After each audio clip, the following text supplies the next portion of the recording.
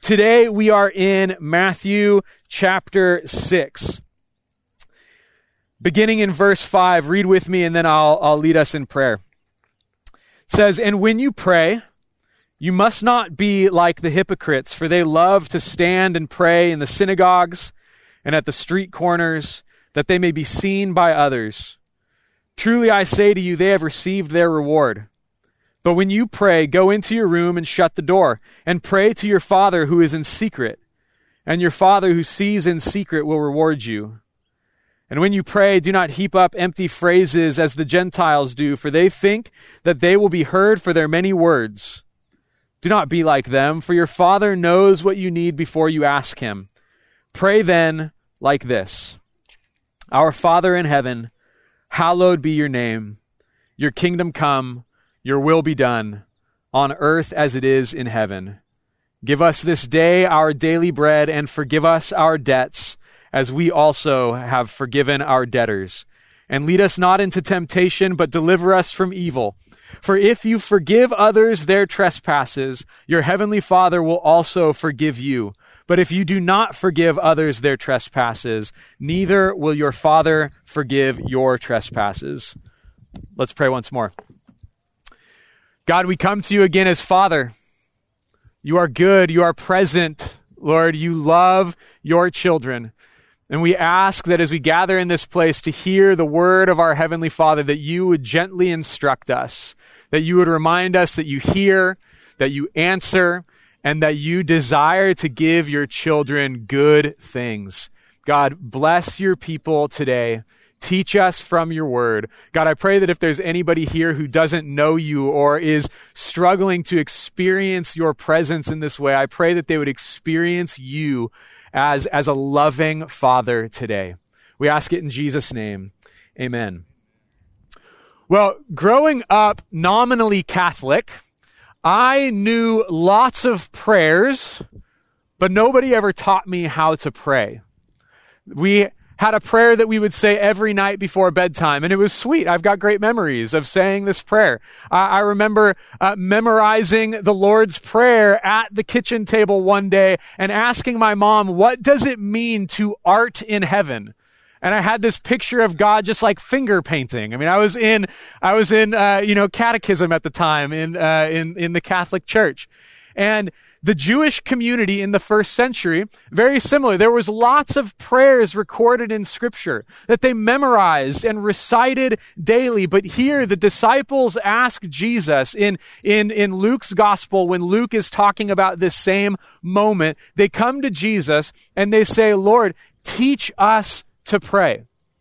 Knowing the words is not the same thing as knowing to pray. And so some have used this prayer, the Lord's Prayer, as a template for prayer, using each phrase as a category to add to prayers to God from their own hearts. And some have also, when not knowing how to pray, have made these words their own and prayed to the Lord in these words verbatim. So for 2,000 years, the Lord's Prayer has been an invitation to believers everywhere to participate in the history of God's people, calling out to God our Father through the blood of Jesus Christ by the power of the Holy Spirit. And so when we pray these words, we are joining in with centuries of faithful brothers and sisters, faithful believers in prayer. And so we're going to look at the elements of this prayer and understand how they apply to us today. But first, I want us to understand the privilege of prayer. See, prayer is not unique to Christianity. Since the foundation of the world, the desire for and the practice of communing with the divine has taken so many shapes throughout so many different theological beliefs. People as humans, we have this desire to commune with something bigger than us. Prayer is not unique to Christianity, but Christian prayer is unique. There's nothing else like it. Christian prayer is unique because at the center of what makes Christian prayer what it is the fatherhood of God. Christian prayer is unique because of the fatherhood of God. Perhaps there are no 4 words that could ever be combined to carry more weight, more meaning than the words, "Our Father in heaven." These are massive words.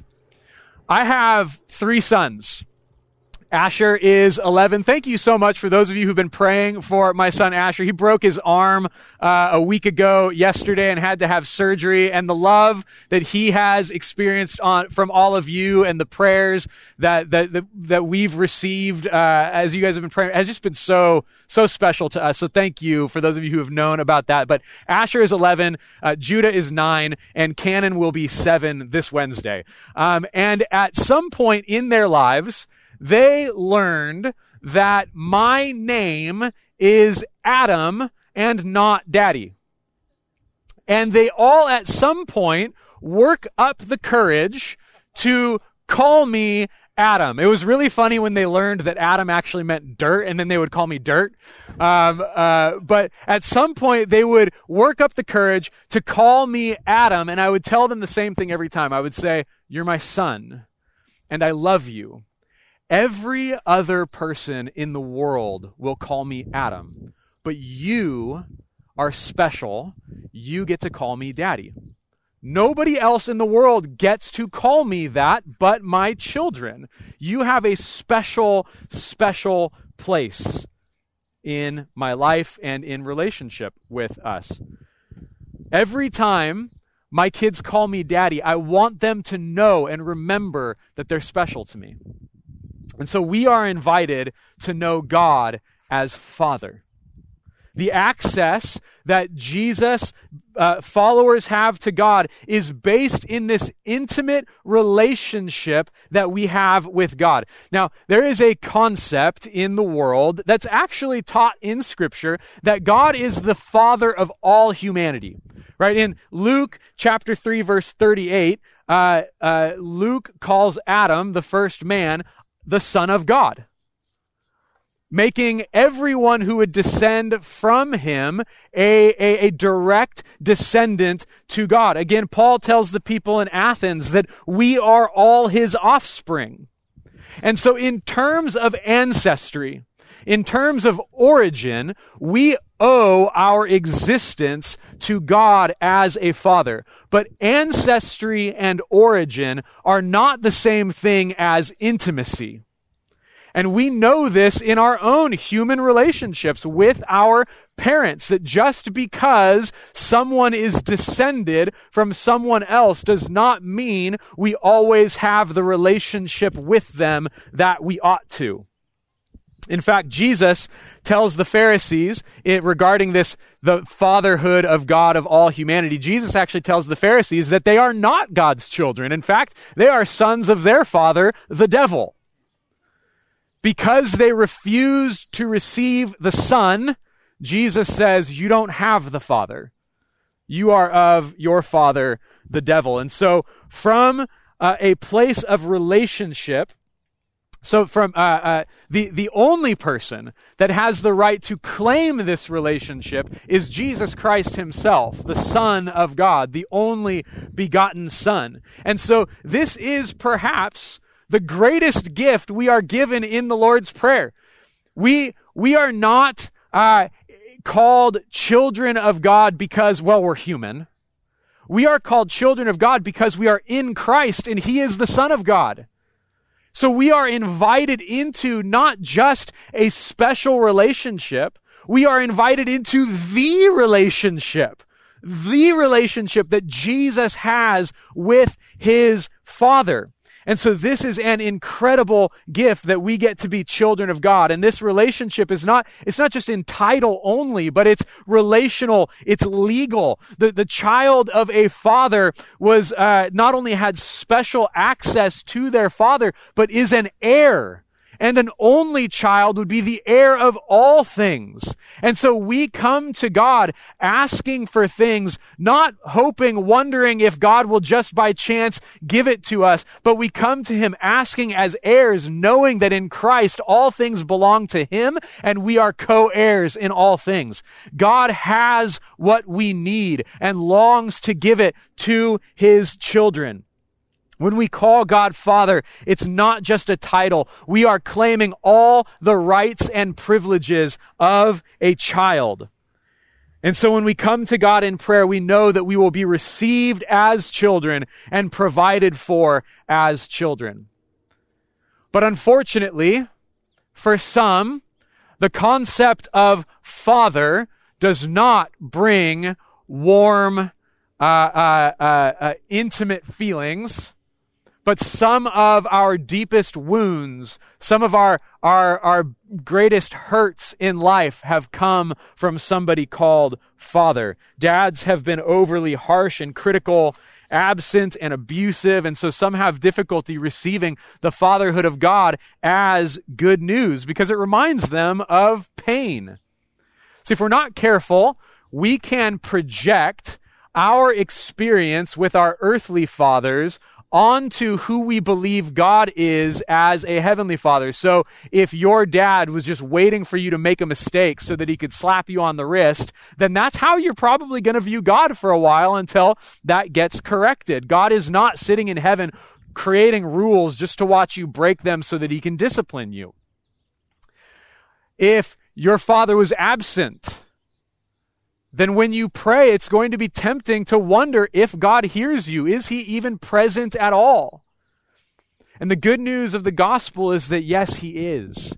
He is present. He loves you. See, we should not project our experience of our fathers onto God. Rather, God calls himself Father because our dads should be striving to be like him.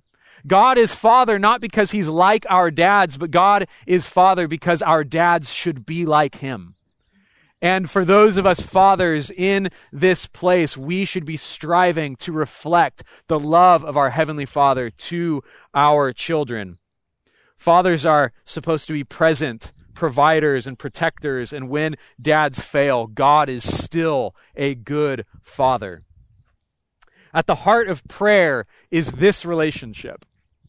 The foundation of prayer is that God is Father. Prayer flows out of this intimacy that we have with God as Father. It doesn't matter how close or how distant we feel.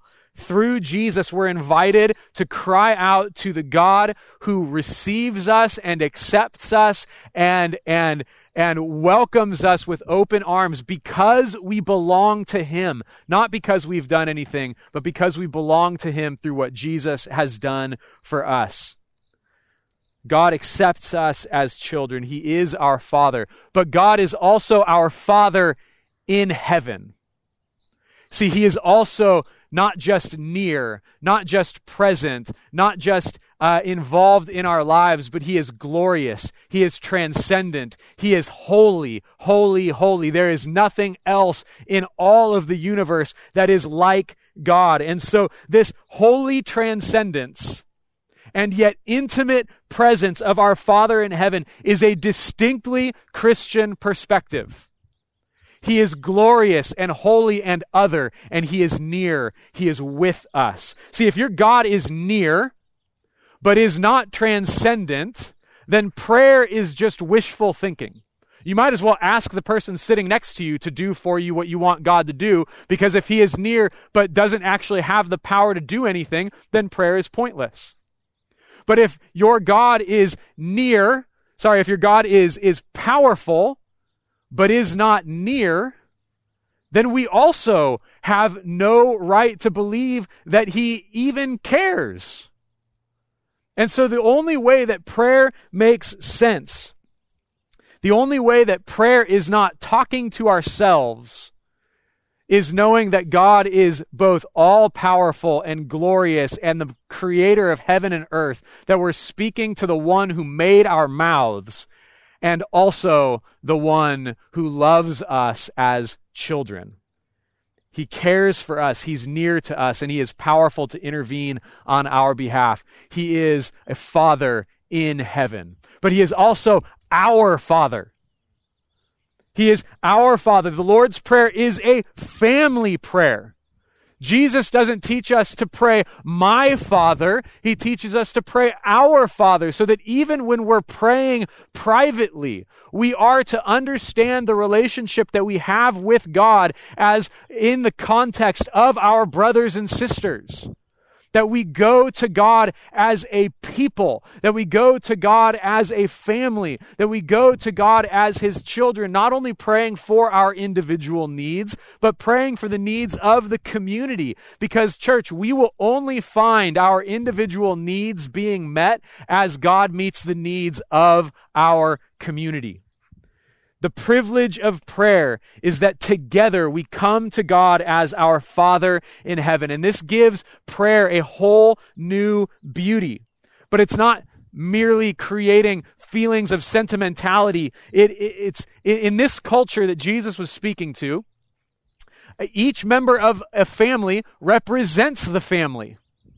And so children receive everything from their parents. They receive their identity from their fathers. They receive their honor and their status in the community from the family. And they also reflect the family to the people around them. And so as God's children, we not only come to him and receive from him, but we reflect him to the world around us. And so when we pray as children, we pray not only knowing that God will hear us and answer us because he loves us, but we pray knowing that God wants to make us like him, to reflect him so that the world can see him as a good father.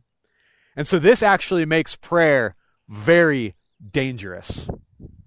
Prayer is a dangerous thing, right? You've heard to be careful what you ask for, right? Don't pray for patience, because if you pray for patience, then God is going to bring people into your life that is going to force you to have to be patient, right? He doesn't just snap our fingers and like, ta-da, we're patient. No, he brings us difficult people, and then we learn patience. The same thing goes with anything we ask for from God. Every aspect of the Lord's Prayer, there is this double-sided coin where, yes, he wants to give us that thing, and he also wants us to be that thing for other people. He's going to call us into his work. So the first thing Jesus prays is, hallowed be your name. For something to be hallowed, for the longest time, I thought Jesus was praising God. I thought he was saying, God, you're holy. But he's actually asking God to make his name to be regarded as holy. So for something to be hallowed, it means that it is regarded as holy. So then why just God's name? Why not God, hallowed be you? Why just God, hallowed be your name? Well, think about someone who's charged with a crime that they didn't commit. You might hear them say that they want to clear their name. And so what Jesus is talking about here is God's reputation. That God's reputation, all that he is, all that he does, his name, his essence, his character, his attributes, that his reputation, his work in the world would be regarded as holy. And so Jesus apparently here is saying that God's reputation has fallen on hard times. God's reputation had fallen on hard times in the first century.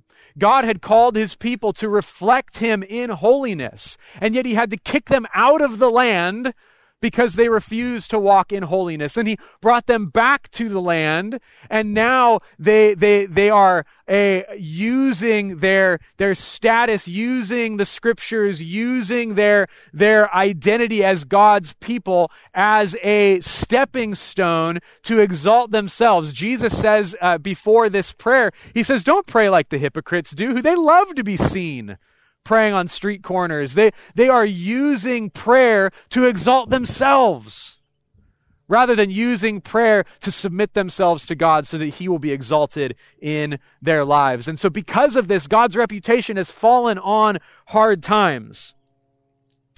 when we use God to get something for ourselves, it is not God that we're following. It's ourselves. When we use the name of Jesus to give ourselves status, to give ourselves glory and honor and praise, we might not call it glory, but when we use the name of Jesus to our advantage instead of seeking the Lord's will in life, we are stepping on Jesus to get to the thing that really is our God. And God's reputation is going to fall on hard times. And we've seen the reputation of Christ fall on hard times in our culture.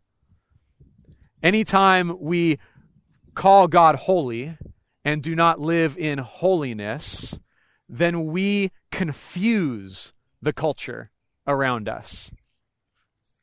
Praying, "Hallowed be your name," is a prayer not only for God to do something, but to do something in us, to cause us to live like we actually believe that He's holy.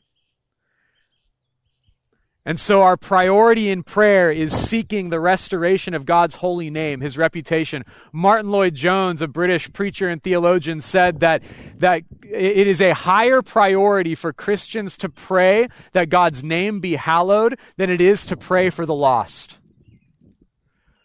Because when God's name is hallowed, the lost see. It is a priority to pray that His name be regarded as holy. So how does God's name be regarded as holy? Well, ultimately, all of creation will be forced to reckon with God's holiness when His kingdom comes. The second request of the Lord's Prayer. Your kingdom come. See, the kingdom of God is anywhere God is king. In one sense, God reigns over all the earth. He is the creator. He is the king over all the earth. But in another sense, God is only king where the hearts of His people exalt Him as king, where we actually regard Him as king and follow Him as king and are loyal to Him as king.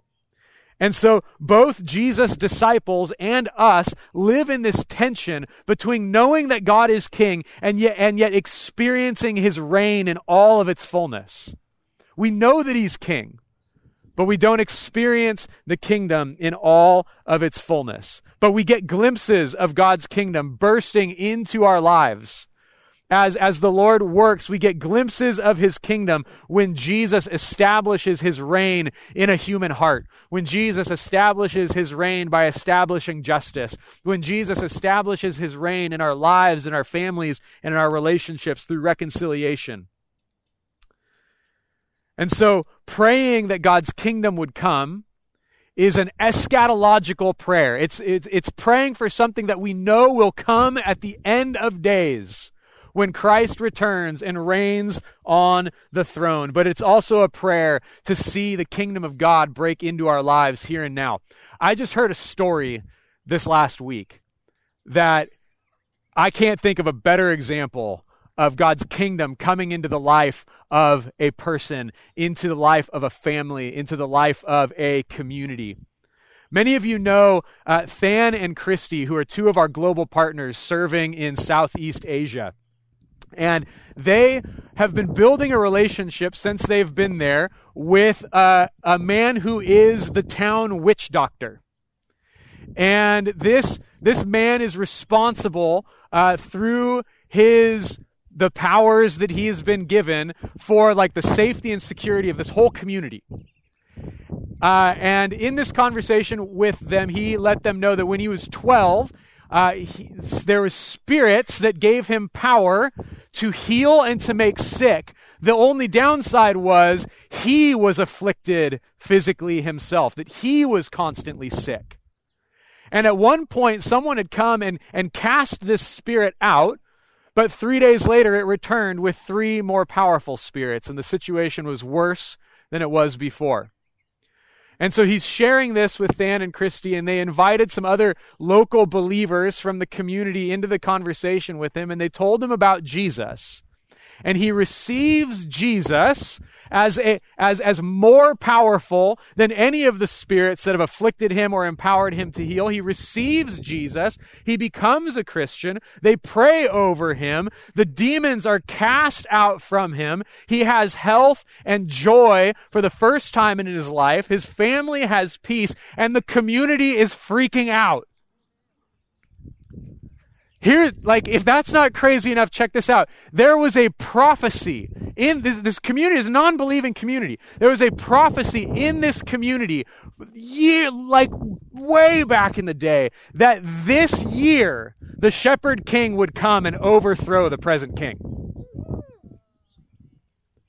This is the kingdom of God. King Jesus breaking into people's lives. We don't have to wait for the end of time for Christ to return to experience the kingship of our Lord. He heals. He saves. He casts out demons. He is exalted in the world. People who have never heard of him before. And now this guy is like, Jesus is more powerful than anything I've experienced.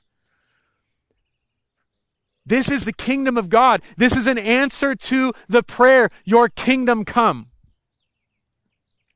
God's kingdom will come once and for all, but any activity of King Jesus in our lives is his kingdom breaking into the world. But this also means that we need to be ready when we ask, God, your kingdom come. We need to be ready to be invited into his work as ambassadors. Ambassadors of the kingdom. This doesn't mean that everyone needs to travel to another country and learn a new language and a new culture, but it does mean that we are called to represent kingdom values in our lives today, to proclaim that King Jesus reigns on the throne. And wherever God is king, his will is executed perfectly.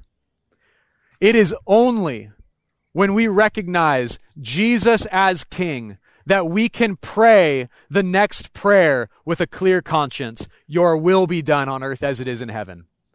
Because we know, those who have been following Jesus, we know as good as God is, when we pray for his will to be done, sometimes we find our will is kind of going just not in line with that. Oftentimes we say, God, make my will your will, and then make your will be done on earth as it is in heaven. But we have to be ready when we pray, your will be done. We have to be ready to allow him to reshape our own will, to reshape our own desires, to reshape our own hearts. We have to be open to receiving potentially difficult direction and to follow God's will. And this is why, church, prayer is dangerous. It is dangerous. It is not for the faint of heart. But prayer is also a means for our provision. And so Jesus continues, after instructing his disciples to spend time praying for God's glory, his holiness, his kingdom, his will to be done, we recognize that our needs are few and simple. Give us this day our daily bread. When we pray this, we remember Israel's wanderings through the wilderness when God fed them with manna from heaven, literally giving them daily their daily bread, just sustaining them, giving them what they need for the day. And so we can go to God and know that he will give us what we need for the day. But again, we can't forget the communal nature of the Lord's Prayer. That means that when God provides for you your daily bread, sometimes God's provision to you is intended to be provision through you to other people. Imagine a child coming to a parent and saying, I'm hungry. I haven't eaten in days, and the parent who has a pantry full of food says, I'll pray for you, and doesn't feed them. That would be ridiculous. But church, we are family. Some of you have needs. Some of you have resources. Some of you have lack, and some of you have abundance. That's not a problem. It's not wrong to have need. It's not wrong to have plenty. It's wrong to withhold our needs from being known in the community, and it's wrong to withhold our resources from meeting those needs. We are a family. God's provision to us is God's provision through us. Only when the community, only when our family has everything that we need will we find our own needs also being met. And so as a family, we ask God to give us this day our daily bread, to provide for us, to lead us, to be generous with us and with one another. Again, these are good prayers. We ask them for ourselves, but we know as soon as we do that God invites us into it. Have you ever prayed for someone for some reason, or been in a situation where you're like, God, I just really want you to do this for this person, like feed this person, clothe this person, whatever it is, like, would you do this? Why won't you do this? You ever get the sense that sometimes God goes, I want to. Let's do it. I want to do that. Let's do it together. As the body of Christ, as the family of God, let's reflect God in the way that we love one another and the way we provide for one another. And so God provides not only in our daily bread, but also in the forgiveness of sins. He says there's a direct relationship between receiving God's forgiveness and then extending forgiveness to others. My dad was not a believer until 2 weeks after he was diagnosed with cancer. He and my mom got saved on the same day. And when he met Jesus, there was a family feud going on. The part of my dad's family did some really messed up stuff. And so my dad had said some really messed up stuff about the family. And we just thought as kids, like, we're just not going to see that family anymore. My dad became a Christian. And I was talking to him one day, and he mentioned that he was praying for his cousin. And I think he noticed my jaw on the floor. And he said, well, son, after learning about Jesus and everything that he's done for me to love me and forgive me, I figure the least I could do is love and forgive and pray for her.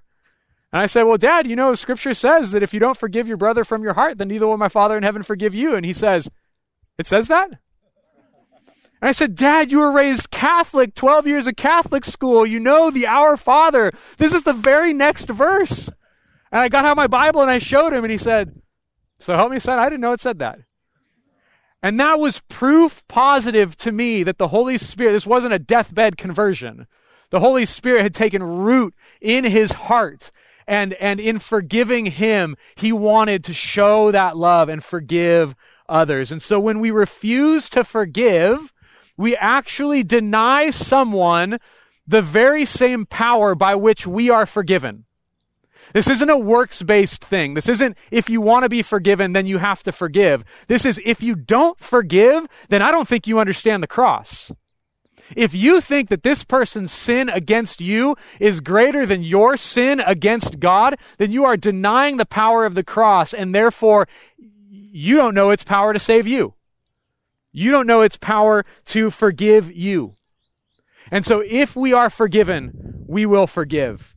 But we also know that sin, temptation, the world, the flesh, and the devil, it comes on like an onslaught. And so Jesus says, pray, lead us not into temptation, but deliver us from evil. This is a request about recognizing our need for God to protect us from sin and temptation. James 1:13 says, let no one say when he is tempted, I am being tempted by God. For God cannot be tempted with evil, and he himself tempts no one. So while God doesn't tempt us with sin, he will at times draw us into circumstances to test us, to grow us, to strengthen us. Like the refiner's fire turns the heat up to purify us. But we need to remember in these situations, 1 Corinthians 10:13 says, no temptation has overtaken you that is not common to man. God is faithful, and he will not let you be tempted beyond your ability. But with the temptation, he will also provide the way of escape that you may be able to endure it. There is no checkmate in temptation that we do not put ourselves in ourselves. God will lead us into circumstances where our character is tried, but he will always give us a way out. Sin is never inevitable. And ultimately, Jesus provides this deliverance when he refused to back down from his own temptation. On the night Jesus was betrayed, he prayed in Gethsemane. He said, God, if there be any other way, Father, if there's any other way, make this cup pass from me. He did not want to endure the pain and the shame of the cross. He did not want to endure what evil had intended to do to him. But he also knew the only way to undo evil was to let it do its worst and then rise from the dead. See, sin, Satan, and death lose its power when it throws everything at you and cannot have you. So it's been said that sin commits suicide on the cross. When it does its worst, it is the one that is undone. And so Jesus endures the temptation. He resists sin, and he accomplishes his purpose so that we can be invited into this relationship with God, so that we can go to God and not say, God, let this cup pass from me, but Jesus, thank you that you drank the cup so that I wouldn't have to.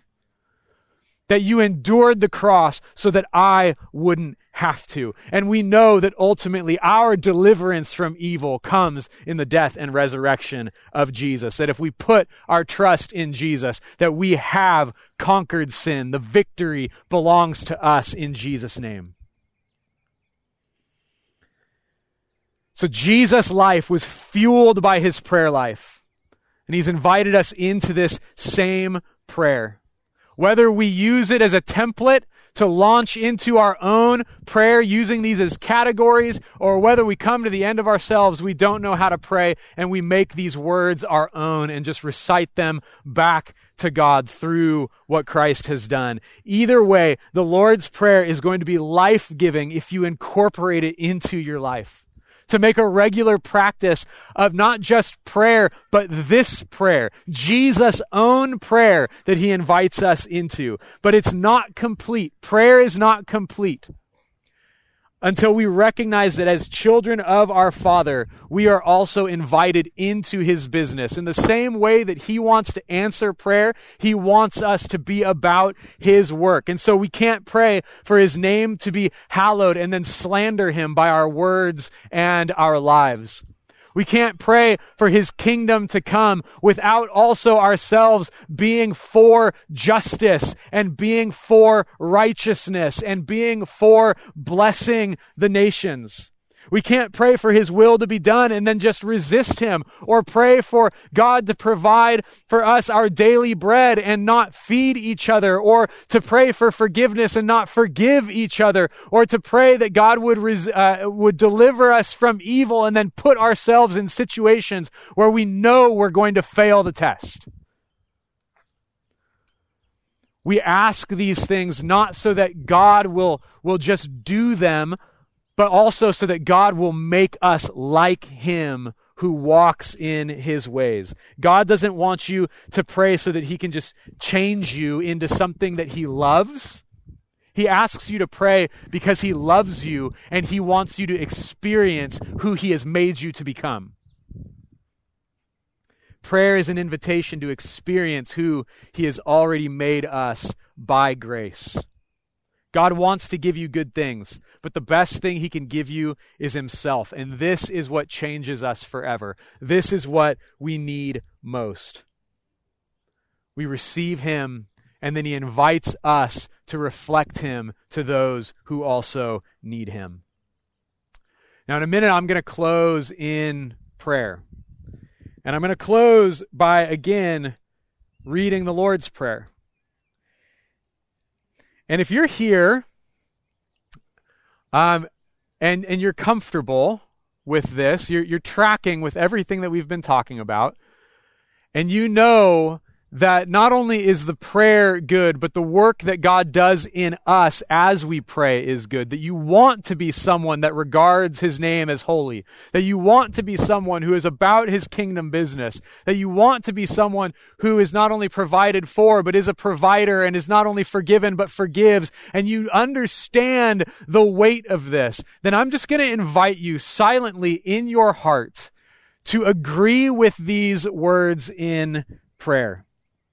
And as you do, know that God hears you, that he loves you, that he is your Father in heaven, that he is transcendent and glorious, and he is also right there with you.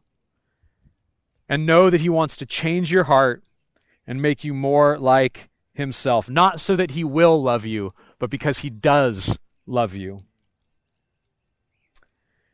Our Father in heaven, hallowed be your name. Your kingdom come, your will be done on earth as it is in heaven. Give us this day our daily bread, and forgive us our debts as we also have forgiven our debtors. And lead us not into temptation, but deliver us from evil.